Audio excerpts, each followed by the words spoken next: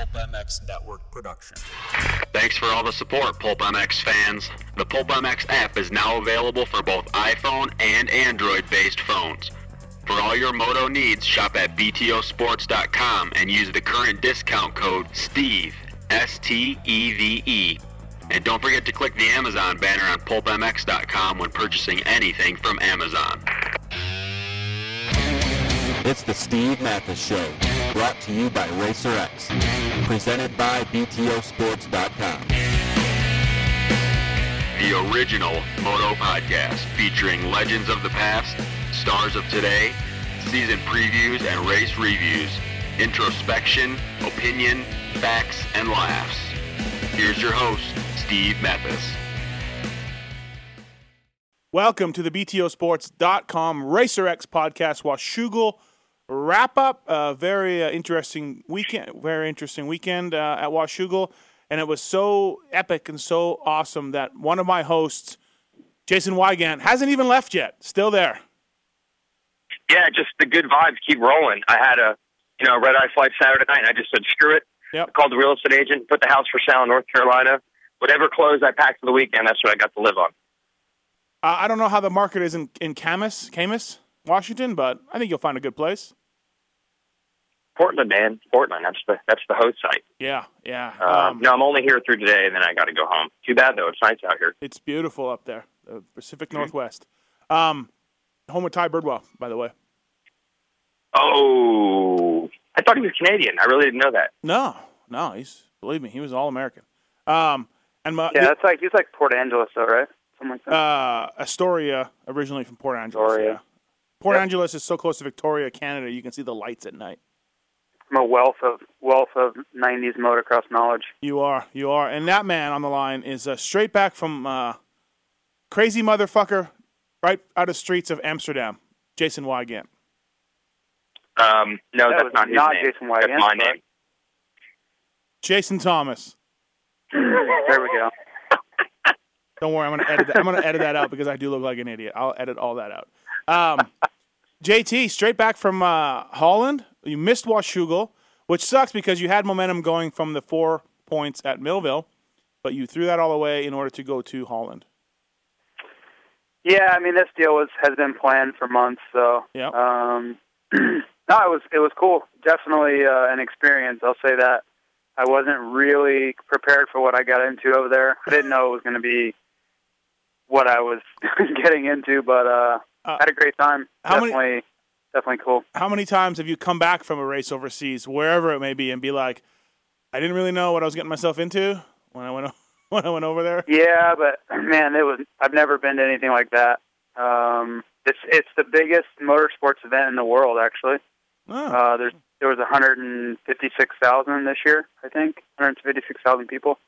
Any American bands playing in this festival, or is it all Europe? Yeah, like Suicidal Tendencies. There was the Hives.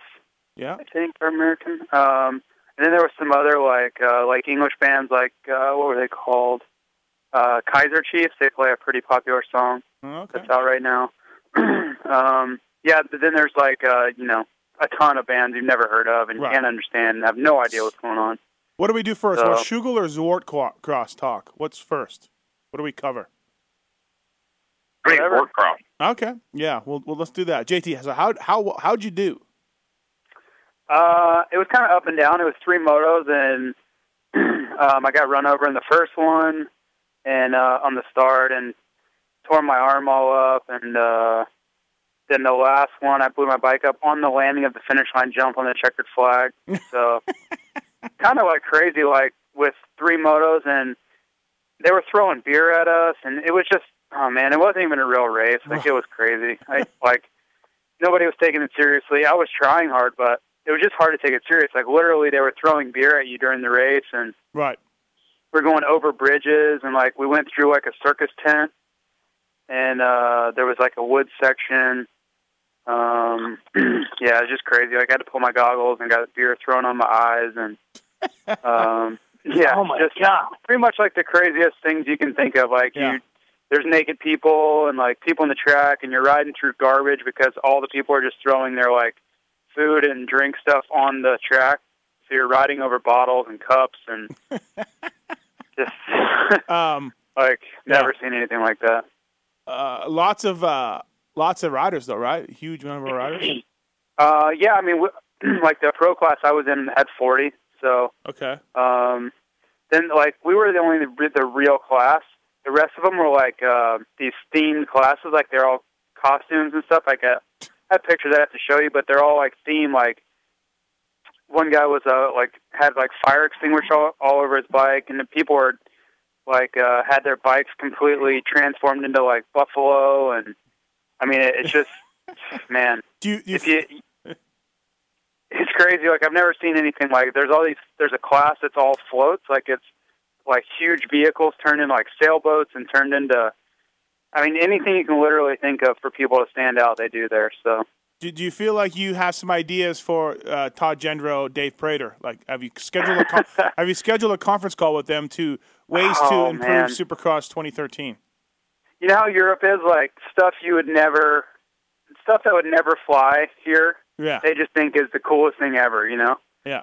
So you're literally just, your mind is blown the whole time at what people are doing and thinking and coming up with over there, because just nobody would do that here, so. Right. I don't know, like the whole time, literally me, Hansen, Dennis Stapleton, Austin Politelli, we're all just like literally the whole time just like looking at each other in disbelief, like all weekend. Right. The lawyers, they don't have lawyers in Holland, is what you're saying. No, and if they do, they're baked out of their minds, so they don't care anyway. Who won? Eric Eggins? Yeah, Eggins won. He was on it. The former GP rider. I think he's probably won some GPs here and there. Yeah, for sure. He was really fast. I got behind him at the one moto I crashed on the start. I got lapped because I was down forever because my arm was jacked. I got behind him, and he was going fast. Like I could keep up with him on most of the track, but in the stand stuff, like it was real. All the sand was real blown out because they had all these crazy, cars and stuff riding on it. And man, he was teaching me a thing or two on that stuff. He was just so smooth and so good at it. I struggled. So in the clay stuff, I could keep up with him in a lot of sections, but he's really, you can tell like how good he is in the sand just by how he was riding those sections. Right. And I saw some photos of Hansen. Looked like he went out one moto with no pants or shirt. And, and then another picture I saw him, he was downing a beer in the full gear. So yeah, he definitely, I think, had the most fun out of anyone while we were racing. Yeah. No. Like every time I lapped him, he would be like waving at me and like all kind. It was just crazy. Like it was just that kind of event. Like I went there taking it serious. Like I wanted to win. I was, you know what I mean? Like took my suspension. I was like serious about it. But then once you get there and you realize there's so many aspects of the race that are out of your control, and it's really hard to take serious. So you wonder though, like, they pay you guys all this big money, like you and Hansen, Partridge, everybody got nice money probably to go over and show up, but they don't even need you guys. I mean, who cares? Yeah, but it's, the event is based around the race is what the event is based around. Like that's what it started as. All right. So the race is a huge part to the event organizers, and they want not that I have a big name or Hansen or anybody, but they want name guys that motocross people can relate to and draw to. So obviously we had to do a bunch of PR stuff, and I think that's what brings, there obviously a lot of people are there for the music, and then they want to also have people there for the motocross part, and I think, we kind of help bring the people there for the motocross part. Well, again, wasn't this the same race that our dearly departed Billy Ursick went to? Yeah, it was. That's right. Yeah. Why does that name sound familiar? Yeah. But I'm telling you, the stories, this sounds even cooler than that. Like, that sounded like the awesomest race ever, but this is even better. Yeah. I think Ursick went and did a feature on it last year. It. Yeah. He raced it. Yeah. Yeah, he did. I watched a GoPro of his race, and I watched it actually like right before I went, and I was like, oh boy, here we go. Oh no. Because he was like riding around. You're riding like, it's just like totally how it was. Like you see beer flying, and you're riding in and out of like metal gates and all kinds. It's just right. I don't know. It's crazy. Did you bond with Hanny at all? Like, was there any of this? Hey, man, Mathis is all right. Is there any of that talk? I really didn't get to hang out with him too much. Like, he was with Monster.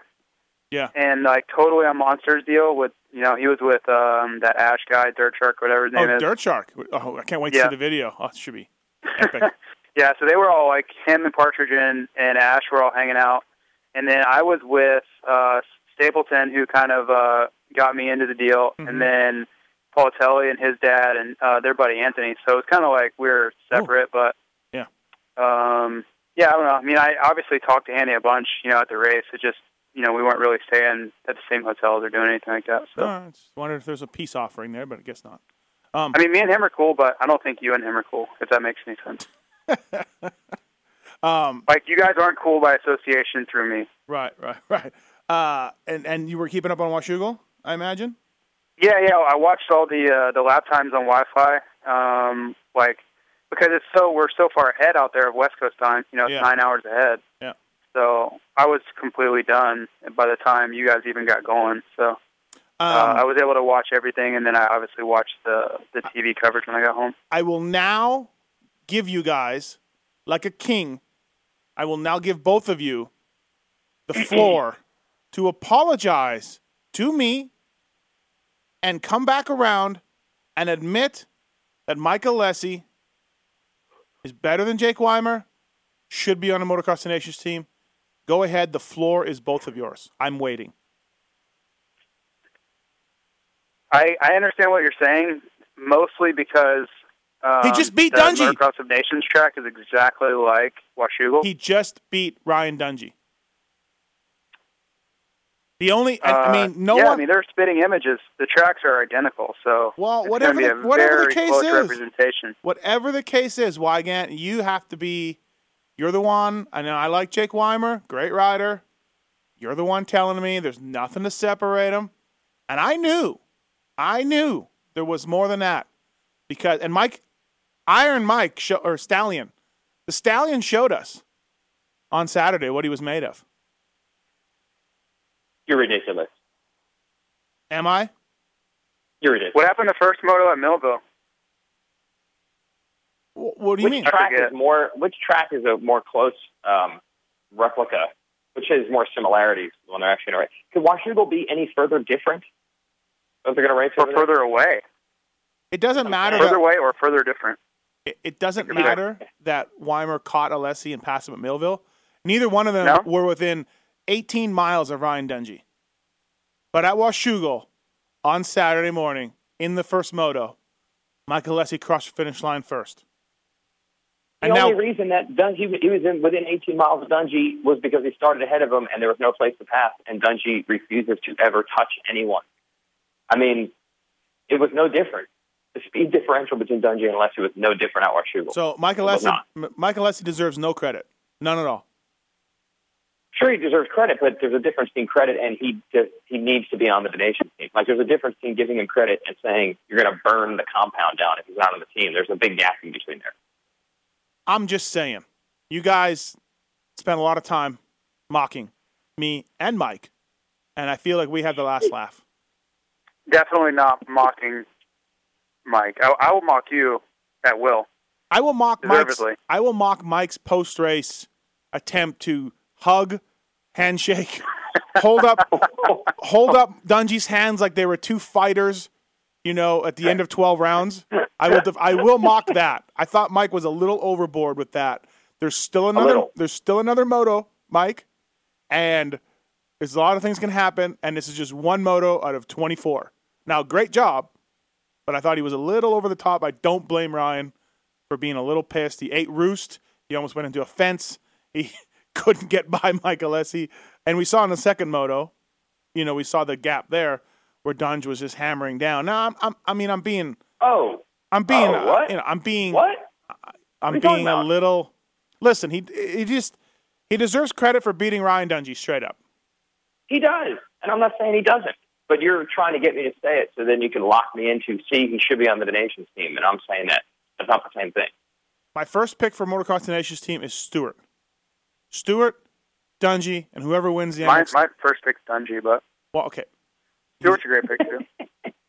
Dungey is a given, and whoever wins the 250 class should go. My second pick would be Alessi Dungey, whoever wins the 250 class, and my third pick would be Barcia on a 450, whoever wins the 250 class, and Dungey. So that's all. That's all. It was a good race. We've heard it. You've put your thoughts on the record. No doubt about it. Yeah. Hey, but how much of it? Talk about the. Well, go ahead. How much of it? Now we've Jason, JT, you've been with us. Pingree's been with us. I know for sure. Me and Weigan have gone on and on about Dungey's lack of aggression, and it kind of bit him in that first moto. I thought there was a couple spots where he could have got a little nasty, but he isn't that type of guy, is he, Weigan? No, and I just wrote about this today. I mean, for the purposes of one particular moto, it's probably not the best strategy to take. I mean, he probably could have made things happen and gotten that moto win. But in the end, what he didn't do is end up crashing and really hurting himself or knocking himself out of the series. I mean, there's always a risk when you run into a guy that you're going to tangle up or go down and get hurt. I mean, in the end, he's going to end up being the champ for the year. So it's hard to say that, his strategy doesn't work.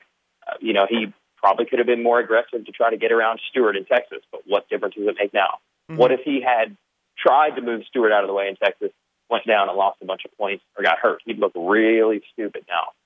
So I feel like as long as he's winning titles, it's hard to criticize. Although for one particular moto, yeah, he would have been better off the other way. But in the long run, he probably is better served just doing it like this, as frustrating as it is to watch. And like JT at Zwartcross, he knew that second moto, that start was huge. That's a big thing, and he got it. He nailed it. Yeah, I'm sure he was pretty focused on that start. Obviously, he didn't want to put himself in that position again. And if Michael Alessi knows how to do anything, it's ride a wide bike. I mean, he's looking around. Like even when he's not riding his best, he's looking around. All over the place, trying to hold people back. So, obviously he was feeling it, that moto, and I honestly thought, because I heard, the talk of Dungey being really mad on the podium or whatever, but I hadn't seen anything yet, so I honestly thought that it was going to be much worse from Mike, because I've seen it be really bad before, him cutting over and cross-jumping and all kinds of stuff. And I'm actually watching it again right now as we speak, and it wasn't that bad. For as bad as I've seen Mike do that kind of stuff, it wasn't that bad. Yes, it was not as bad as Millville. It wasn't as bad as Hangtown, I didn't think. No, I mean, he actually rode great. He rode probably, other than 09, he had some great motos where he just checked out. Yeah. It was one of the best I've ever seen him ride. He didn't make mistakes. He didn't crack under the pressure. And he didn't ride behind him, which is so common for him. He loves to just do whatever he can to cut over and look around and know the line you're going against. It wasn't really like that. Mm-hmm. I think Dungey could have pulled away from him somewhat if he got around him, but it wasn't like he was just holding up the show incredibly bad. Right. So, kudos to him. It was better than I expected, I'll say that. Yeah, I think it was more the track. Yeah, for sure. It was not nearly as dirty or whatever you want to say as Mike's been in the past. I agree. And I think it was more the track than anything. There wasn't anywhere to go. And that's just the Achilles heel for Dungey, because he's not going to make something happen. It's not there. Yeah, it's definitely, like we said, one of the things that if you can nitpick him at all, it would be that. Weigan, you were saying about the high Ryan butt patch for Chad and RV. That was Ping. Credit where it's due. That was Ping's idea. Ping's idea. Yeah. But, I mean, what about the post-race stuff, Weigan? What do you make of that? That's just classic Mike Alessi, robotically, going, I'm sure he was given instructions, and then he just goes too far with it. I know that they have decided, hey, listen, we've had a checkered past with the fans and the industry. This is how we're going to play it this year. We're going to be nice. We're always going to be respectful of Dungey. We're never going to look like we're talking trash or saying we're at his level. We're just going to keep showing respect. Because the Alessis have done the opposite at times, and it doesn't work out very well. So I feel like he was programmed, if you ever win, make sure you congratulate him. And then Mike robotically took that to the nth degree. I mean, Dungey gave him the wave at the end of the moto. He didn't completely right by him and gave him the wave, like, yeah, good race. Yeah. Like, not disrespectful. No. And then for Mike, it was like, no, I need to give him a hug. I need to high five him. This is not, they told me I need to be respectful. I must do it. Dad! Tony! It really looked like that. And then Mike was like getting mad, like, why is the guy dissing me? Well, Mike, sometimes they're not going to hug you after you beat him in a moto. Like, it wasn't Dungey being a dick. Yeah. Like, what did you expect? This isn't the Motocross the Nations where the losing guys all hug because the team wins. This isn't that. Yeah. Yeah. Yeah, honestly, have you really ever think seen Ryan me Dungey come has in from a moto when I'm upset? Yeah. I mean, Yeah. I just put myself in Ryan Dungey's shoes. He feels like he should beat Michael Lessie every time in that situation, and history has proven that he normally does. Mm-hmm. If that's me, and Michael Lessie's trying to hug me, I don't even look at him. You know what I mean? Like, I know how I would handle it. So, for me, it was totally understandable on Dungey's part. Like, he's pissed. He followed him for 30 minutes and couldn't make it happen. Crashed, caught back up to him, jumped off the track, almost hit a fence, and still almost won. You know what I mean? He was not happy. He doesn't want to hug him. He doesn't want to hang out. He doesn't want to go over to Moto Concepts and chill in the hot tub. He doesn't want to do anything but beat Michael Lessie's ass on the track. Like, that's just how it is. So, well, and I'm sure if you could somehow get some truth serum into Dungey or hang out with him at the farm or something during the week. Sermon? Serum. Okay. I'm just trying to, I didn't know Steve Hudson was involved in this. I'm just trying to get straightened out. Right. Either a serum or a surnum. Either one. Sternum. Now we're going sternum. Sermon. Syrup. But I'm sure if you had Dunge broken down, maybe wasted drunk, and you said, hey, Ryan, who's the one rider you do not want to beat you outdoors? I guarantee you he wouldn't say Tommy Hahn. Jason Lawrence. Or Brock. Okay, well, yeah, Lawrence. If Lawrence made a comeback. He would say Michael Lessie. Jake Weimer wins? Maybe there's more. Maybe there's more bro down. Brock Tickle wins, more bro down. But Michael Lessie? No. No, I don't But I think that's a product. Sorry, Jason, I didn't cut you off.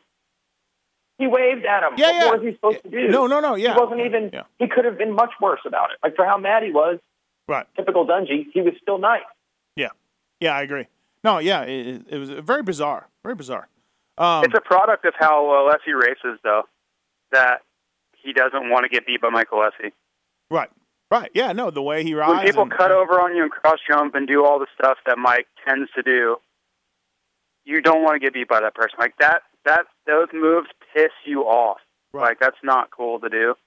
And I don't think Mike, having spent a lot of time with Mike, I don't think it's like a personality thing where he's just like, oh, I want to hurt this person or I want to, you know what I mean? He's just that competitive and he thinks that move's okay to do or whatever.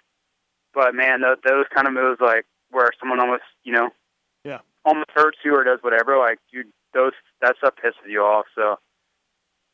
What about, what about the Weston Pike, Vince Freeze brawl? Yeah, now that one, I mean, that totally out of character. Whereas we're saying that Dungey and Alessi, fit their own mold. Shocked to hear that Vince Freeze not only had an issue with Pike, running into him in practice, but that it also dated back to separate incidents from a race 2 days earlier. I'm shocked at Freeze. Yeah. Freezy, by the way, I've asked. It's actually Freezy. That's what his dad and him tell me. Freezy, I'm amazed that he had bad blood coming into the race. And then looking at Weston Pike, I'm amazed that Weston Pike would take it to actual fighting. He just doesn't look like that kind of guy. It's very surprising. Dripping in sarcasm, this is. I do like the AMA. I checked in with the AMA about what they're going to do, if they were going to do anything. And I was told from the heavy hand of the AMA, we told them to come see us after the race. I love it. I love it. Classic. If you're not too busy when you're done racing today, do you mind if you guys could come and talk to us? Oh, God. Can I give you another comical take on this from after the race? Yeah. Apparently, they gave both riders a $500 fine. They did do that. It was supposed to be $1,000. I think they knocked it down to $500. So they did something. Yeah. So Pike and his dad are leaving the track in a van, and then I run after them so I can ask Weston about everything that went down. He tells me into my recorder on the record, Freeze was cutting me off, brake checking me, blah, blah, blah. We had eats a couple days ago. so I started punching him. He actually uses the words, I started punching him. And then his dad says, and then they gave us a $500 fine. What kind of bullshit is that? I'm calling Davey. I'm calling MX Sports. We shouldn't be paying a fine. That's bullshit. One thing the Pikes are not, either the dad or the kid, they are not masters of PR. Never have been, never will be. There was the Rock River Yamaha interview that I did with him for Racer X, where he proceeded to talk shit on Rock River repeatedly. Never happened. Never happened. And then told the lady at Rock River when she was naturally upset that I just made it up. That he never, no proof of it. That he never said that. That I was at home sharpening my knives, going, I am going to get Pike in trouble with Rock River. I can't wait. This is going to make my day. I'm going to just make quotes up. And also, let's not forget the incident where Weston was hired on as Nico Izzy's replacement rider and then let go after one race when Nico came back, proceeded to talk mad shit on the team on a radio show, not mine, another radio show, and then still got picked back up for that next weekend. I like I said, the Pikes are not, they're like Pikeys. Pikes are like Pikeys. Oh, okay. They're not big on the I can't believe, how could it, we haven't had Freezy and Pike going at it before. Like, how did this immovable object and irresistible force not collide already? It seems like it would happen weekly. I didn't talk to Freezy about the incident. I was with you, Wygant, when we briefly, but I didn't ask him. But every time I've asked him before, it's always like, dude, I don't know. Like, he's so innocent. That's the whole thing. He's very innocent. All of these weekly run-ins with everyone, he's just completely innocent. He has to be poor Freezy. He's just being targeted for no reason. Totally. Yeah, I think everyone has it out for him. Right. And then he tries to kill them in return. It's very bizarre. I don't know. He's very star. I don't know what. He's star-crossed when it comes to racing with other individuals. He just happens to get into altercations every single time someone tries to pass him. Well, JT, you've had it out with him in Supercross. I mean, it was on at one point. No, I honestly have nothing good to say. I really don't. Neither does a lot of other guys. But no, I don't. Off his bike, I have no problem. I really don't. If I saw him at Applebee's, I don't have a problem with him. Applebee's? When he puts his helmet on, though, oh, gosh, don't even get me started. It's bad. I mean, you would have thought last year the AMA suspended him from Salt Lake City because he took Canary out so bad at Seattle the weekend before. The AMA finally just said, okay, you're suspended for a race. Mm-hmm. You would have thought he would have learned his lesson from that or every other incident he's ever had. But it's just like, man, the point is not getting across, clearly.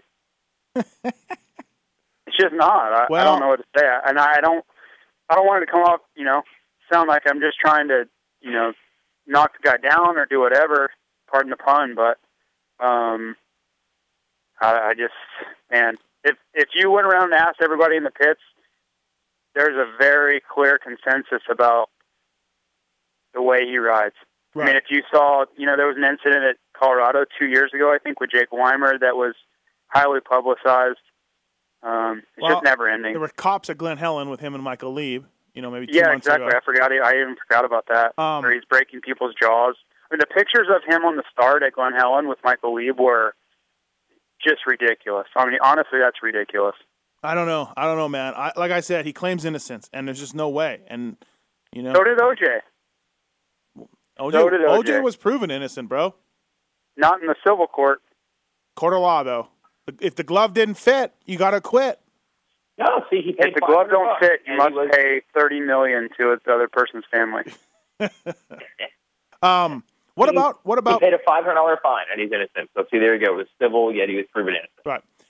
What about Pike's ninth though? Pretty good. First race back, 9/11. It's pretty good. I'm impressed. I don't think it's going to do anything for him. It's not going to open any eyes, but good ride. Yeah, he rode good. I talk to Weston all the time, actually, just because we race in Europe together a lot, and I want to try to help him. He's a young kid, and Have you mentioned good. Have you mentioned the PR? Have you mentioned the PR aspects of him and his? Yeah, I have. That's what I've been trying to work with him on. Because he can ride. The riding party's got dialed, and very he good obviously Supercross. wonders why he doesn't have more help. So yeah, very good. I try to steer him in the right direction. Very good Supercross season this year. Impressive. Well, for sure. If you look at where he came from and his results, before this year, his learning curve is impressive. Mm-hmm. I mean, it came out of nowhere, and he's battling with guys. Frankly, people would say he shouldn't be. You know what I'm saying? Right. So, right. I think if he could get the PR aspect down and the appreciation level down for the people that are helping him, he could get on a really good team and turn some heads. So a guy like Weston doesn't, and it's not just Weston. I mean, we're not picking on him, but there are people in the pits like Weston that would look at a JT and go, "How in the hell does that guy have a ride every year? I beat him," or whoever. And it's like Nick Way, same way. Nick Way is, yes, absolutely. I've had people be like, "How does Nick make so much money? I beat him every weekend." And the results are one thing, but it's all the other stuff, JT, like you said, and it's this thanking people, it's working with the sponsors, it's being available, it's knowing when to say the right things to idiots like me and Wygant. It's that kind of stuff. It's a huge part of it. I mean, obviously the results, that's what it comes down to at the end, but you take two guys who are finishing within a couple spots of each other either way. Right. That's when all that stuff matters. If you take Weston Pike and you take myself or whoever, if I'm riding well, whatever the case is, you have every other factor possible comes into play when you have two guys equal. And that's what I think he needs to realize is when people are making these decisions and it's not a clear decision on who to pick, and if you have a bad reputation or if you have bad interviews or they're scared you're going to blow them out in the media or whatever, then it makes it really tough. It really does. Right. And why again? Did you make it down to JGR on Monday? Oh no, you didn't. You're in Portland. Never mind. They didn't stay. They didn't stay for an extended trip. Did you notice that? Not only did they not stay for the extended trip, the JGR semi was gone by 1:30, loaded up and out of the pits. Which my co-host Kenny Watson said made his day. Best thing he's ever seen was the JGR guys pulling out of the pits. We were over at Moto Concepts after the first moto. Not surprisingly, they had some attention on them after Alessi won. And then I saw like 3 or 4 of the JGR guys with just regular T-shirts on, no headsets or anything, headed to the starting line area. And it seems weird, but like you don't see headsets and pit shirts on people that you're like robotically, that's the only way you ever see them. Right. I'm like, what is going on? And then I looked for the rig and I'm like, what? It's gone. What is happening here? The rig's gone. They're like spectators. That's so weird. That thing is not working out. Regal's injuries from Millville prevented him from doing much of anything. Well, let me add to this. Remember, there's a bit of a rivalry between Genova and Coy. There is. Yep. Yeah. So that had to make it even sweeter for Genova and even more difficult for Coy. They're celebrating winning the moto at the same time JGR's pulling out because they don't even have any riders left. The $1 million team, quote unquote. That's what Genova said. But and the other thing is they did win it with Alessi, which, according to some people at Moto Concepts, they beat JGR in the bidding war to get him. Coy says we never were even at that point with him. But it's a nice little entanglement between those two teams. And I think they were even parked right by each other. So when JGR left, it was like right next door they were pulling out while the other team was celebrating. Do you think Genova could see through the hot tub steam? Like, do you think he noticed it? He was halfway there. He did have a cigar. He was halfway there. And he didn't know that we make hot tub jokes about him? Thanks for listening to the BTOsports.com podcast show. Please don't forget that BTO is the world leader in aftermarket motocross parts for the biker body. You'll find deals like a Shoei VFXW helmet for $309.99, 45% off, or Smith Piston goggles for $32.99, 65% off. Your order can be shipped to anywhere in the USA for free, or if you're not in the USA, we ship worldwide. Check it out at btosports.com. JT Racing USA is back to reestablish its deep roots in the motocross industry with an all-new, innovative line of racewear and casual wear. While bringing many of JT's strongest design elements from its golden years back to life, the racewear is constructed with the highest grade material on the market and has a technological fit, feel, and function that is sure to raise the bar in how motocross gear is being built. JT has relaunched itself back into motocross with the Pro Tour jersey, classic pants, lifeline, and flex feel gloves in 8 colorways with an assortment of men's and women's casual wear to add to its collection. By redefining the meaning of airflow, JT has incorporated its airline system technology into this collection and is now getting set to launch its all-new ALS2 helmet in 7 colorways to complete the rebirth of the brand. The wait is over, so go visit your local dealer for more information or log on to jtracingusa.com to find a dealer near you. No, he was totally mystified when I told him about this. And then as I started elaborating more and more, I think he started getting insulted. Like he thought I was making fun of him.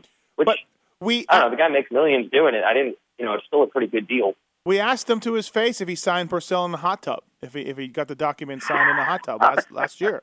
No. We said to his face, we're like, did you do it in a hot tub? Did you say, Christophe, sit down, come in my office? and but so he didn't remember that, I guess, clearly. No, I guess not. No, he has a cigar, though. I think he's halfway there. Like, right. Even Mike Alessi was in such a good mood after. He's like, yeah, we could bring in some chicks. Maybe on a hot day, we could, maybe just make it cool water. And on a day like today at Washougal, we could make it hot tub. That'd be awesome. He was all about it. Did he try to hug anyone? He's still hugging people.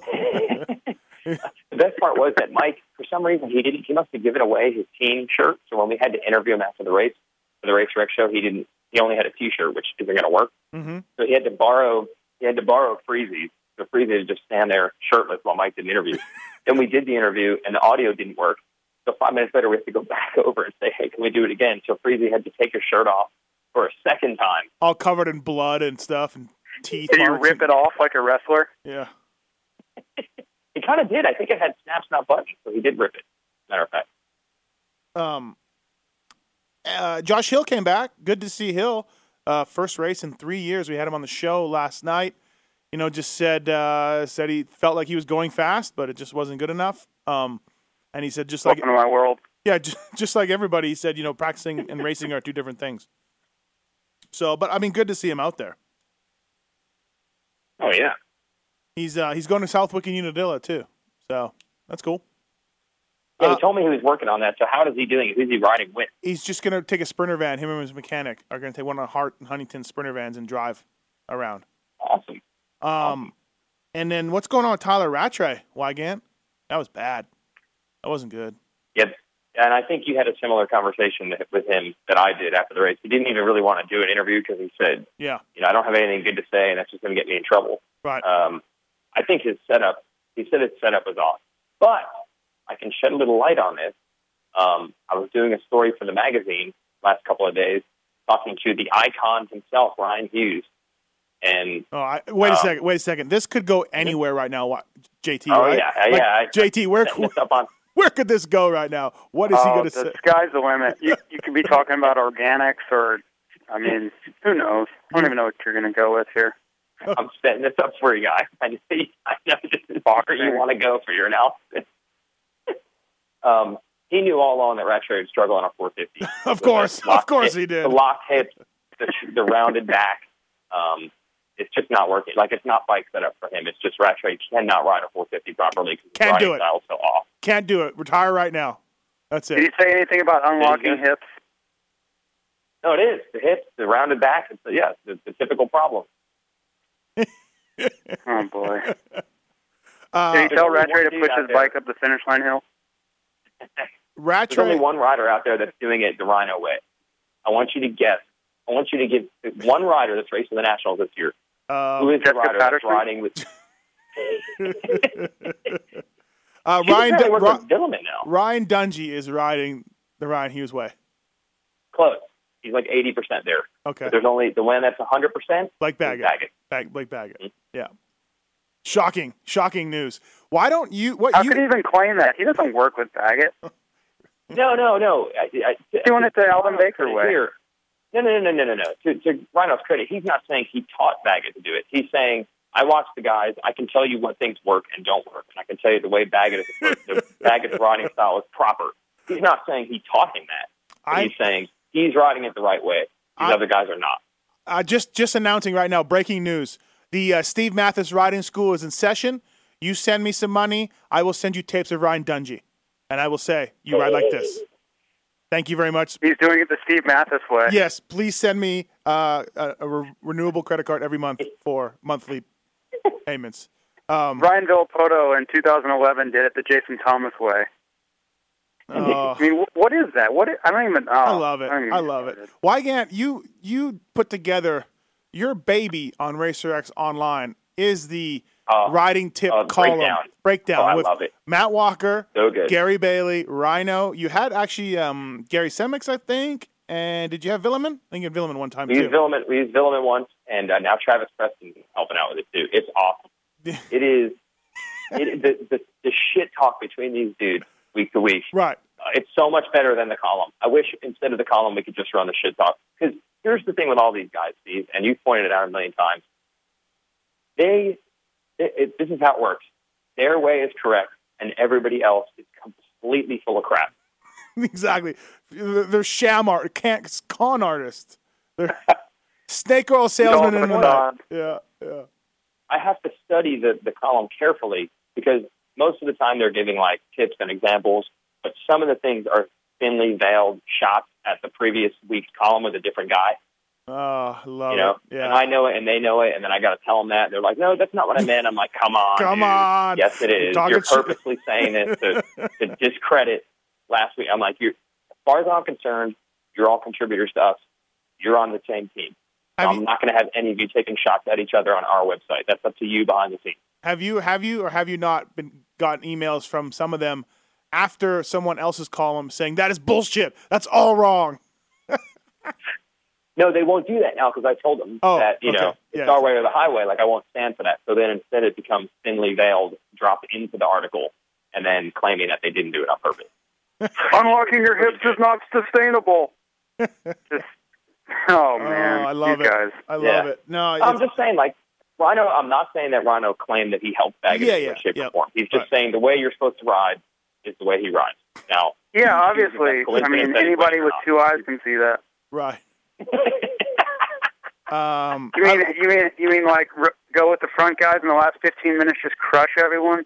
Wow, shocker! That's real wisdom. Yeah.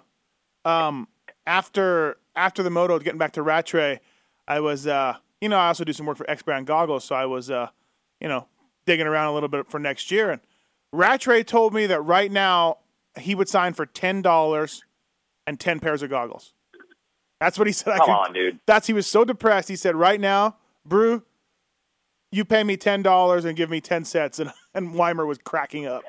And he said, and that's all I deserve. That's all I deserve. I was like, let me get a pen and a piece of paper. Hold on. He's very, very upset with his riding. I wonder how much. It's not going that well. We all thought he would do better. I mean, he had a long layoff, though, to his credit. But do you think, JT, he's in talks with Star Racing. He wants to ride a 450. Like, is it pressure at all with that guy, or is it just not working out for other reasons? Or is he putting too much pressure on himself that he wants to show everybody he can be a 450 outdoor guy? Or what? What's your opinion? Well, it's kind of early to be making, complete, judgments on him. I think he'll be much better at Southwick. Obviously his first race back, Redbud was not bad. He was top 5 guy. Yeah. I don't know. Obviously, with racing, it just varies so much. You have a good weekend, and oh man, I'm going to do this for 10 more years. I'm ready to go. And then you have a bad weekend, like he did at Washougal, and it's like, man, why haven't I been racing anymore? Like, do I have enough money to retire? Like, what's the deal? So, at Southwick, he's going to come out, and I'm assuming that he'll do really well again because he's great at Southwick, and he has a great bike, and he'll probably be on top of the world, and he'll want $100,000 for goggles. So you're saying I should have signed it? I should have got him to sign it. Yeah, I think that was your weekend to make a move. Rich Taylor would have been, very happy with you. Hey, let me. But okay. I don't know. Let me it ask, just changes all the time. I spoke to a team today. They asked me my opinion on this. I'm going to ask you two guys. I don't want to give the team away because that would be, dickish. But JT, if you had to choose between Josh Hill, Kyle Chisholm, Brock Tickle, or Ivan Tedesco, four 450 guys that are looking for rides, who would you pick? Say it again. Josh Hill, Ivan Tedesco. Tickle, who are the other two? Tickle or Chisholm? For 450 all year? Or All just year. Supercross? All year. Tickle. All right. Wygant? Yeah, Tickle. Okay. All right. Are you surprised? I don't know. I mean, I'm one of those guys that thinks if Tedesco can hold it together, he can be good. But Of course, but it's been when going. has he done that? It's been 4 years of can Tedesco hold it together?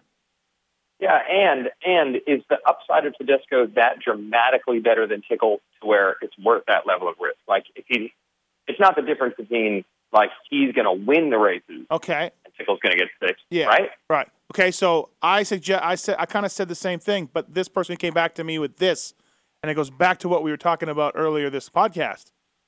Tedesco has got a fan base and a name. Those other three guys do not as much. Now what does it matter, or does it matter? You know what? And I believe it. I think Tedesco's a name rider in our sport. Yeah, I agree. Yeah, but I don't think it's so drastic. Yeah. I don't think any of those guys are super negative with their image. No. You know? No. Yeah, as long as Tickle, you keep him from thanking his dog and doing stuff like that, right? Then I think you're in a pretty good place with him. I have no problem with thanking his dog. I have no issues with that. Well, I have no problem either as long as you thank everybody else first. Right. Yeah. So if your dog and your girlfriend are the only people you thank on the podium, you might have an issue when you get back to the truck. Is that kind of like you might be a redneck if? You might be fired if. Okay, just something I want to throw out there for you guys. JT, I didn't talk to Byrne after the race. Didn't write about him in my column. Didn't have much to say. It wasn't a good day, but what did you get out of it? Anything? He just got collected in 2 crashes. So, okay. Yeah. Yeah, it wasn't anything like he was, riding terribly or anything. Like I looked at his lap times; they weren't too bad. Just he crashed first lap, I think, both motos. The second one, Brayton's bike took him out. So and just one of those deals where the results looked much worse than the actual riding was. The Mike Brown, did his bike break? Second moto? Do we know? What happened? I heard it it was up there 6 or something. Yeah, I heard it did too. That's like a lot of DNS for him. What's his point situation he's now? going to score big points. He's got 2 points to get 25. That's a bummer. Kevin Rookstool did well. Good for him. Fredrik Noren with an 8th from Sweden. Remember, he did the Nationals last year, and he wears X-Brand goggles, so I kind of followed him, watch him or whatever. By far, his 8th was the best ride, without a doubt. So, good for Fredrik. Did you, I don't know if you guys got to watch the second moto yet, but while he was battling his way in the top 10, he came into the number 59 moto contest rider, Vince Freese. Yep. And Freese tuned him up pretty good when he passed him. I don't know. Maybe I was seeing things. Maybe it was my imagination. I don't know, man. Very out of character. Yeah. So, anyways, good rides for those guys. And Ben LeMay. 12-16 for Ben LeMay. Brayton's okay, right, Wygant? Yeah, he did say he's okay, just banged up. However, I think at this point he'd probably be afraid to say anything because there's this oddball controversy when he did well at Redbud. He said, okay, cat's out of the bag. I actually knocked myself out 2 weeks before Hangtown, missed out on some testing, trying to work my way back into it. That's why I struggled. And then at Millville, Kehoe said, where did you get this information? Why is everyone saying he crashed before Hangtown? And I said, because he said it. And he's like, well, that's not true.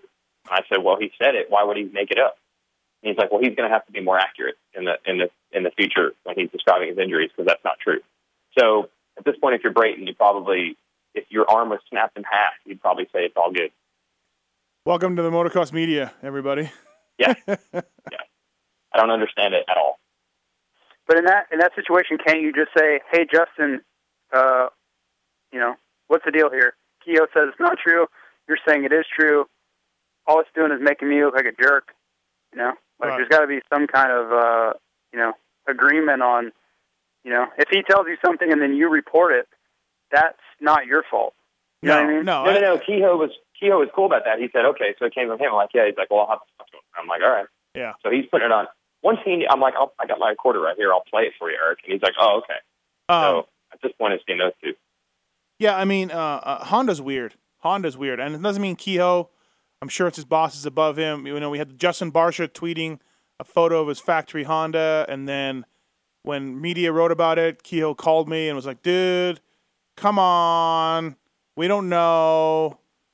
And I'm just like, okay, well, he tweeted it, so, we wrote about it. And, and they're really weird about press releases and announcements, and it's just, they're strange, the Honda guys. Yeah, it's just, they need to hold the riders accountable then. Right. I mean, you know what I mean? Like, this sport is not Major League Baseball where there's just tons of news, you know what I mean?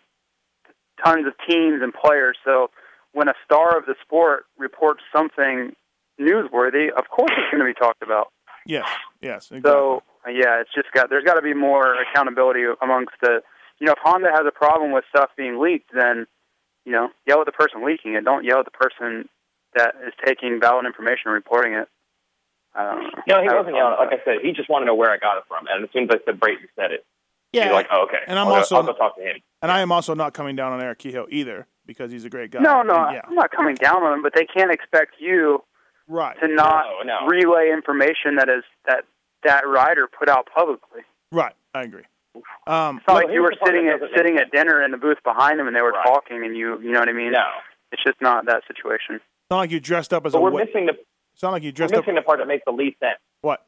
Like, if it wasn't true, why did Brayton say it? And if it was true, why would Kehoe have a problem with it? That's the part that forget who reported it or how it got reported. Yeah. Well, how do they not have the same story? That's what I don't get.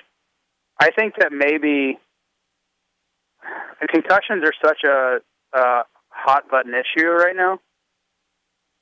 I don't know. I'm just speculating, but possibly there could be an issue with, people talking about concussions and riding through them and stuff like that. Who knows? I don't know. Could be. Yeah, one time I reported that Andrew Short got a shot from the Asterisk crew on his ankle because Andrew Short told me that. And Honda was like, do you have to put that in there? It's kind of dirty. It makes it sound like these guys are doping up. Can you just put like you took an aspirin or something? I'm just like, all right. Yeah, I didn't change it, but I'm just like, that's what our guys do.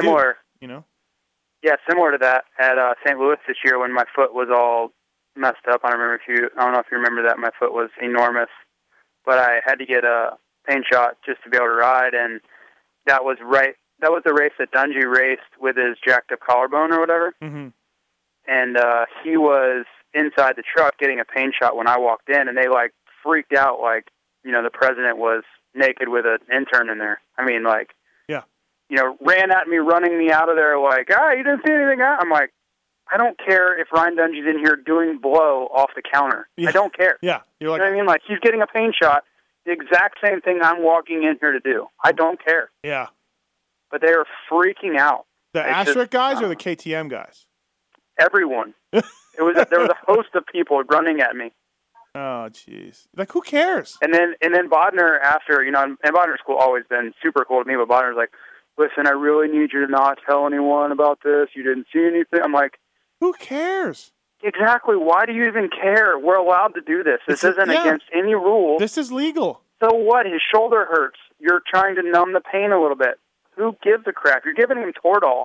It's not even a narcotic. It's like aspirin. You know what I mean? Like hyped up aspirin. Like, it's not a big deal.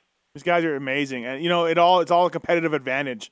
If Villapoto, totally, they don't want Villapoto to know he's hurting or whatever. It's just so dumb. Yeah, it is. It's really dumb. Although I had an AMA official tell me one time that if they knew you had a bad leg, they could target your leg with their torpedo, right? Right. They could target your leg with the front end of their motorcycle if they knew you had a bad knee or leg. So that's the mentality. Other than Vince Freezy, I don't see that happening. All right, let's move on. Unless we got more Zwart Cross or 450 stuff to talk about. Do you have any more of that? I have a lot of the motocross stuff to talk about, but I can't really do it justice without pictures and video, which I do have. Is it better than the Wygant Wrestling League? It's better than anything you've ever heard of. Better than the Wygant Wrestling League videos? Oh, I don't. Well, those are like X-rated. Right. Good point. Yeah. Let's talk 250s. A little bit of controversy, Wygant. Do we want to talk about that tire thing? Should we? Well, we might as well because we're practically on the subject. It's the same thing as the Brayton deal. Yeah.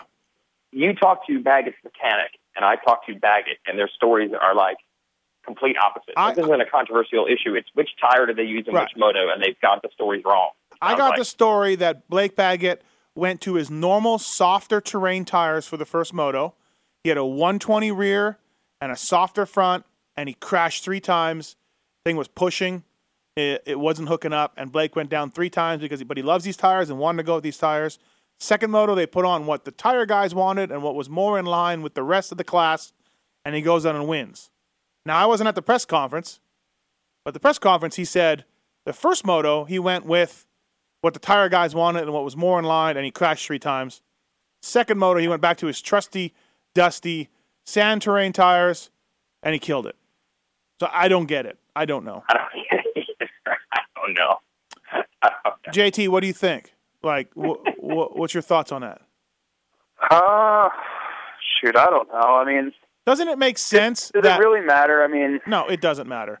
But does it make after watching the race, he obviously didn't look comfortable, so something was going on the first moto. I don't know. Wouldn't you think softer terrain? Maybe he didn't ride the Rhino way, the first moto, and then the second moto he rode the Rhino way. Rhino called him in between motos. He did. Unlock your hips, take a couple vitamins, get out there. I did think it was interesting, Wygant, that, and you made mention of it in your column, and I thought it was an interesting thing to say, and a very good point by Jeff Emig. When Barcia crossed the line, he's like, there's the most unhappy winner you're going to see. And it's true. Oh, yeah. Yeah, I think they saw the opening they've been waiting for to try to figure out a way to get Baggett. I mean, obviously Tomac and Barcia and that whole team are trying really hard to figure this guy out before it's too late. And I think they felt like, maybe we finally got him. Mm-hmm. And Barcia was darn close in that second motor to make it happen. I mean, can you imagine the difference in momentum if Barcia had gone 1-1? 6 point, Baggett just had one bad moto, but he's still the boss. 6 point swing. Difference. Yeah, 6 point swing right there. Gone. Well, not just the points, but again, like, it goes back to, if Baggett's on his game, we can't stop him, as opposed to we have him, we can beat him. Right, yeah, mentally, right. Yeah, because Baggett was 8 seconds back, caught up, and to Barcia's credit, he started matching Baggett's times. They were doing 2:11s, and that was to Barcia's credit, but then, it was just Barcia petered out a little bit, and Baggett kept going. Rhino told me it's because of Barcia's riding style. He wastes more energy. That's why he gets tired and gets past the end of the motor. Can you tape record all this stuff with all the coaches and all the teachers, please? I do have Rhinos recorded, yes. Oh, that's awesome. You say, what's your problem, bro? Your dad owes me money, bro. No, I owe your dad. I don't remember. You know, I don't want to. Here's the thing. I like that. I wish that our sport had more analysis of that. I got no problem with Rhino saying, I don't know if it's true or not true. That's not for me to decide. I didn't race at this level, and I'm not planning on it. Right. So that's up to him. But I do wish that more people would say stuff like that, only because it's a whole lot more exciting to hear about actual riding technique than he just has confidence. He's just tough. He's just mean. Yeah. Everything's flowing. Everything. You know what I mean? He just wants it more. So, he just wants it more. Yeah. I don't want to ask for that, and then when I get it, bag on a dude for doing it. So. You got a point. You're right. Now you're making me feel bad. Because you're right. I don't feel bad. You're absolutely right. Yeah. It's the equivalent of listening to Jerry Rice on ESPN and listening to him and learning something and educating yourself on a thing. Or if Jerry Rice just came on ESPN and goes, Randy Moss just wants it more. He just wants the ball. And that's why he's great. We'd be like, they need to fire that guy. That's ridiculous. Right. Yeah, exactly. Right. We're going to break down film here? No. It just comes down to desire. Yeah, that's it. He's not faster. I don't know. Have you guys ever watched the NBA commentary? Shaq and those guys, they're barely speaking English. Shaq's pretty bad. Shaq is pretty bad. I'm not an NBA guy, but I did watch the playoffs. Yeah, I turn my closed captioning on when I watch that. I don't know what he's saying. what he's saying. The closed captioning, half of it is just question marks.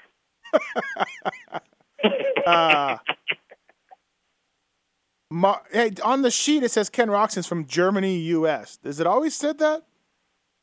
Or wasn't it Germany? Okay. Now it's Germany. You half the season. Now it's Germany, U.S. Yeah, exactly. A lot of times they do say like Russia, or whatever. No, yeah. We've made fun of that before. And Marvin Musquin's Mooscan says France. But now Roxon says Germany, U.S. Anyways, Davalos is Ecuador. Hey, so anyways, Mooscan, God damn, I can't get that right. Mooscan just misses the podium again, but probably has his best race yet of his American time here, would you not say? Led 11 laps, pulled a hole shot, did just about everything he could to hold off Eli Tomac in the second moto. But he's now maybe the wild card the rest of the way on Wygant. More so than Roczen, you think? More so than Roczen. I don't know what's going on with Roczen. Fading a little bit, yeah. I don't know. I think he has matched or maybe even eclipsed him a little bit, but I don't think he's a wild card. I think that you're going to see, as most seasons go, it's either going to be Baggett, Barcia, or maybe Baggett, Barcia, and Tomac all stepping up. But usually when you get two guys in a title fight, when it comes down the last couple rounds, no one else is really able to match them and really play spoiler. So Mooscan's improved a bunch, but I don't think it's going to affect the championship that much. I just mean he could get in between there, but maybe you're right. I know with Roczen, he hasn't made the podium in 3 races, and the American season is a long grind compared to what he's used to, and I would think he's probably feeling a little bit tired, a little bit needing a break. So of course, the family's back in Germany. They're going to race this weekend, I guess, at a local German race. So I don't know if that's exactly what the doctor needs or ordered, but Kenny's not scared. I heard Fox is paying him for that. I don't know if it's like it's an offer he couldn't refuse or if that's the only reason he's doing it. But okay, nice. Well, it's a pretty big race. It's like ADAC Masters, which is like German Championship, but a lot of the French guys and there's really good riders to that race. So it's not like it's just a joke race. Like it's pretty legit. But yeah, I think going back there is going to help him. Oh, you do? It's got to be hard to be gone like that from your family, and I don't know. I think it'll rejuvenate him, and do his mind some good more than anything. Because obviously, mentally, he's got to be beat down right now. There's just no way you can be frustrated like that week in and week out and not get to you. So, well, again, do you think this is the 2-time German champion doing reverse psychology? Like going back to Germany would be good for Ken, and maybe someone's a little bitter that they're going to be eclipsed in Germany now? Well, in that case, you wouldn't want to plant that seed, because what if Roczen decided to show up in front of the Supercross? Oh, that would be terrible.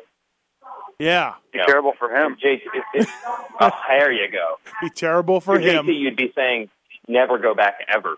Stay here and stay out of the 450 class until I'm done. Wouldn't that be the proper way? Luckily, they don't pay enough start money over there for him to ever even consider racing those races. But actually, he rode Dortmund one year, but I wasn't there. I was at Anaheim. So. Oh, did he? He did. 13? Yeah. Yeah, 12 years old? Yeah, exactly. I think he was on a Super Mini. Blake Wharton, 2 races in a row. I feel like this is where Blake should be, battling with Bogle and his replacement over there, I guess you might say, at Geico Honda, and Will Hahn. So, good for Blake. I wanted to touch on Mooscan for a second. Okay, you want to touch him? Okay, that's all right. I'm interested to see if obviously he's been building. He's been getting a little better. But I have a feeling that his weekend was more a product of the track, and I'll be interested to see if he continues improving or if he drops back into that lonely 4th place spot that he's been most of the season. I was too lazy to look this up, but has he ever podiumed a AMA National? Yeah, I don't think City last year. Oh, really? Oh, okay. Okay. All right. He might have even had 2. I know Steel City, and it might have even been... Right. Nah, probably not Pala, so I guess just 1. Okay, yeah. What about Ryan Sipes? Talked to him last night on the Pulp MX show. He went 8-8 on the day.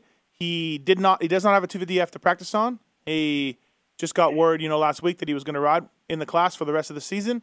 So he went out and practiced on his YZ 252 stroke because he figured in his Kentucky accent that it was close enough. So I figured it's the same thing. They're both 250s. They're both blue, and Yamaha. You got the same CC, so I figured, what the hell? I'm going to get after it. As we called him, he was changing a moose tire, by the way, changing a moose, when he picked the phone up. So I think that's just Ryan Sipes right there.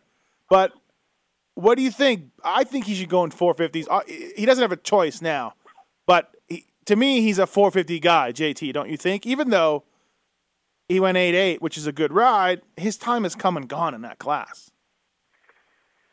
Well, I hate to defer to the other host, David Pingree, but is your time in the light spike ever really come and gone? Well, you have a point there. And he did mention that last night about making a living. And exactly, yeah, that's right. What I mean. Obviously the demand for him, I think, other than I know one team that's after him, but I think that he can make more money on riding the light spike. That's why he's been doing it, and he's a contender to win in that class. Right. And as you know, in this sport, winning is everything. I mean, that's all people care about. They'd rather you win one race and DNF 5 in a row after, right, than go 7th for every race. I know what you're saying. That's what, like Ferry and I, that's what it was all about. It was just about winning. Absolutely. Yeah. The saddest part of the weekend was Cole Thompson. Oh, Wygant. It was our shot. It's our shot. It's not over. But we're cursed. We're cursed as a country. Yeah, I didn't know you had some fingerprints on this deal. Is that true? You actually did some of the inner business working to put this together? I got them in touch with Tony Gardia. I said, hey, before you sign anything, let me have an agent guy look at it. And, of course, Tigar, as we know, one of the best guys out there, said he would do it just as a favor to look over a contract and make sure the kid wasn't signing anything, signing his life away or anything like that.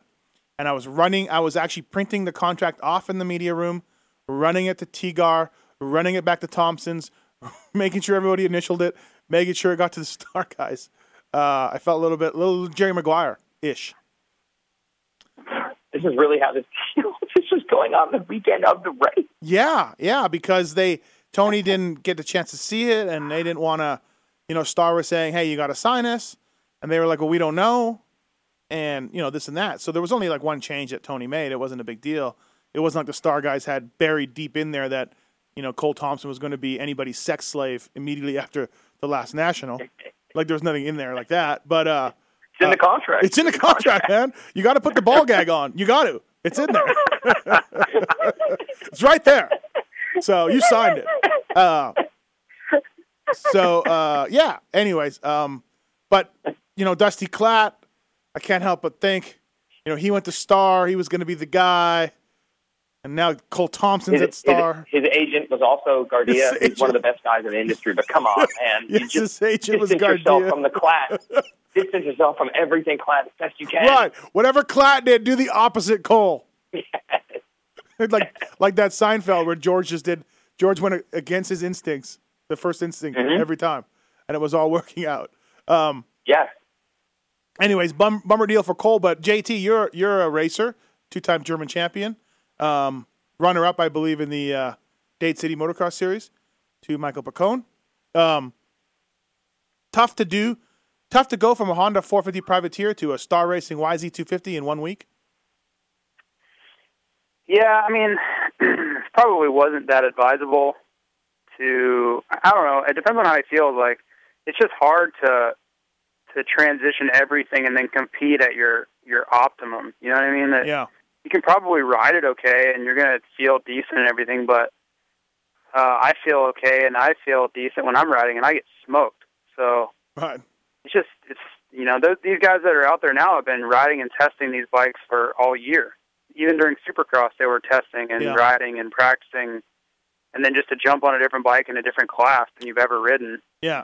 That's, and we had and Sipes, who's a 7th-year pro now, told us last night intensity was definitely way more up. It was higher in that class. I had to get used to that. Never mind a rookie, you know. Well, yeah, it's, you know, the bikes allow you to ride much harder. Right. So it's just a different style of racing. I think that the 450 class is heading more that direction. It's definitely much more like that than I remembered, right. You know, riding nationals this year. Mm-hmm. But it's still, the 450s only allow you to be so intense versus the lights bike. And it's hard to say how we would have done, but, you know, it definitely... 1-1?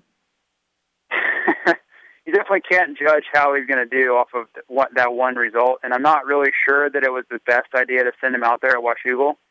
I would have said maybe either don't race at all or wait and then take this 3-week break to get prepared. Yeah. But, you know, it's tough to say don't race. Yeah, I mean, they're laying out the money to go racing, and they were very excited, and I think they were wondering why I didn't share that enthusiasm when they said, hey, we got a star ride, and I was like, oh. Well, I mean, because I just knew how tough it would be. No matter nothing against the star guys on any 250F, that's a super tough jump, and it's. But when you're laying out the money to go racing, how do you say no? You know, so. Yeah, it's just hard without preparation. That's all. I think everything about it is great. It's a great team. They obviously have a really fast motorcycle. Mm-hmm. Just with no preparation, you know, nobody could walk into that situation and do well. It's just not a situation that bodes well for anyone. And, you know, I don't think that had anything to do with why he crashed. That was just, you know, crashes happen, and that's part of the sport. It's just, I would like to see a little bit more foresight and preparation. And obviously when everyone's looking at you with that ride to see how you're going to do, if you go out there and do terrible your first time out, you know, the interest in you drops, and we're like, oh, well, can't ride a lights bike. You know what I mean? Just right away, you get that, everybody gets that impression, and you know, in this sport, impressions are everything. What's in people's head is going to determine basically your career, because people are going to either not help you or they are. Well, again, I'm not writing this kid off. We got a lot more races left. 4 races left. I can't handle another catastrophe. Like how I worked that in there. So I just want to let you know that I'm going to need help if this thing goes that way. For comedy purposes, though, I don't want to root against the guy, but, man, it was fun watching Clat crash and burn. I mean, we had Racewax Canada going at the time, so we had a whole bunch of you Canucks at the races, and just seeing you guys crying in your beer. And I mean, to see the focus of where all that pressure was. Like, you can't normally see pressure. Like, it's kind of an esoteric term, but I feel like I could visualize it when Racewax Canada was still around. Right. Clat was here in the U.S., and then we know where it all culminated. Yeah. The LCQ, I believe it was at Ford Field in Detroit. I was running third in the LCQ, lost the front end in the first turn. And I think at that point, everyone knew that was it. It wasn't going to work. Yeah. And I saw in unison 6 different Canadian moto journalists look down, put their heads in their hands, and shake their head. It's over. When he grabbed can't even make mains. When he grabbed the brakes on a lot of those on-offs and rolled down the backsides of tabletops, I thought we were in tough. But hey, he won the race on the weekend. He won the Canadian National on the weekend. So do that. Yeah. Hey, why was he so bad though? Like, I raced him in Montreal and he killed us. You mean when he came to the U.S. or this year? No, in Montreal, before all that star racing stuff went down. Yeah. In 07. Right. No, 06. 06. 06. Yeah, 06.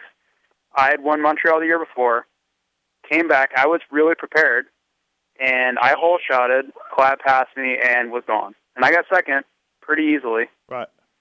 You know, if Clat hadn't been what Clat was, I would have won again. But he worked us. Like, I couldn't even see him. And it wasn't like the track was a joke. The track was technical. And then, you know, like you're saying, you see him rolling on off. I don't get it. I don't understand what happened. Yeah, well, we got to wrap this thing up. I think we don't need to get into this because I'll just get ranting and raving as Wygant knows. But he came out of Star Racing, and first race in Anaheim, he cartwheels in the whoops and burns the shit out of his back and his arm. Like the YZ250F is trapped on him, burning through him, melting his fly jersey to his skin. He's in pain for that. He's a little scared of that. goes to Phoenix. He's running 4th in Phoenix, and J-Law completely cleans him out and throws him onto the concrete. This is his second main event. And he DNFs that one as well. So right off the bat, it was like, welcome to America, kid. And it never got any better. Then he felt he was too big. He felt he was too heavy for the bike outdoors, and he had no chance. He was 170 pounds. He said it was way, way, way too heavy, and it was in his head, and that was it. So, Filthy Phil Nicoletti, I heard from some sources, maybe returning to the series. He was not at Washougal. He may be returning to the series on a 450. And when I asked when I asked my sources, is that going to be for the same 11-10 team? They said, I don't know. You did a great job explaining that, Steve, and not giving away your sources. Thank you. So we'll keep our eye on that. What about, let's get back to Mike Alessi before we wrap this up. What about that sweet-ass JT gear? Wygant, come on. Come around. Listen. To be a fair journalist, to prove that I'm not prejudiced or biased, I will admit, I do not like the JT gear. I do not like the concepts. I do not like green eggs and ham. However, his gear in the first moto looked really good. Okay, that's all I want. It did. It did. Okay. It did look good. I just want some credit. It did look good. I thought it was bitching, and I don't know what it is with me and JT gear, but I love it all. Because you are in the 3% of the motocross market demographic that actually really followed the sport closely when JT was on top. Another 97% of the world does not care. They just want the gear to look good. And it looked good. It looked awesome all year. For 1 week, it did. Well, no. Other weeks, it looks like gear from 1985. I think I disagree strongly. And, well, maybe not. Maybe I can disagree strongly with that. But this stuff that he wore this weekend was the 2013 stuff, and it was sharp. Let me just say that. Looking good out front. America's hero, the 800, Mike Alessi. Let's not get carried away. I don't know the name of the JT gear guy, but he was in the Moto Concepts truck after the first moto. Yep. So he's like, how did you like what we had on the butt patch? And it said hole shot. And I'm like, yeah, that was a good move because, you had guys had Donnie Hansen, and he was hole shot Hansen, and he had the hole shot butt patch, and Mike gets the good start. And I swear the guy had no clue who I was talking about. And he just looked at me and just said, Mike gets the hole shot a lot. No. He knows. I know it's Daniel. I know who he is. He knows Holshot Hansen. He has to deal with all those old kooks for gear. I know. They're all on the payroll. All those old guys. So. And Johnny Ohana. And Johnny Ohana, a true American hero who needs an IV after the Nationals. There's a clip of him on the race footage when they're doing the podium stuff of him screaming into the microphone. Literally, you can see the veins in his forehead bulging. Right. He's screaming so loud into the microphone. It's Henry Rollins-esque.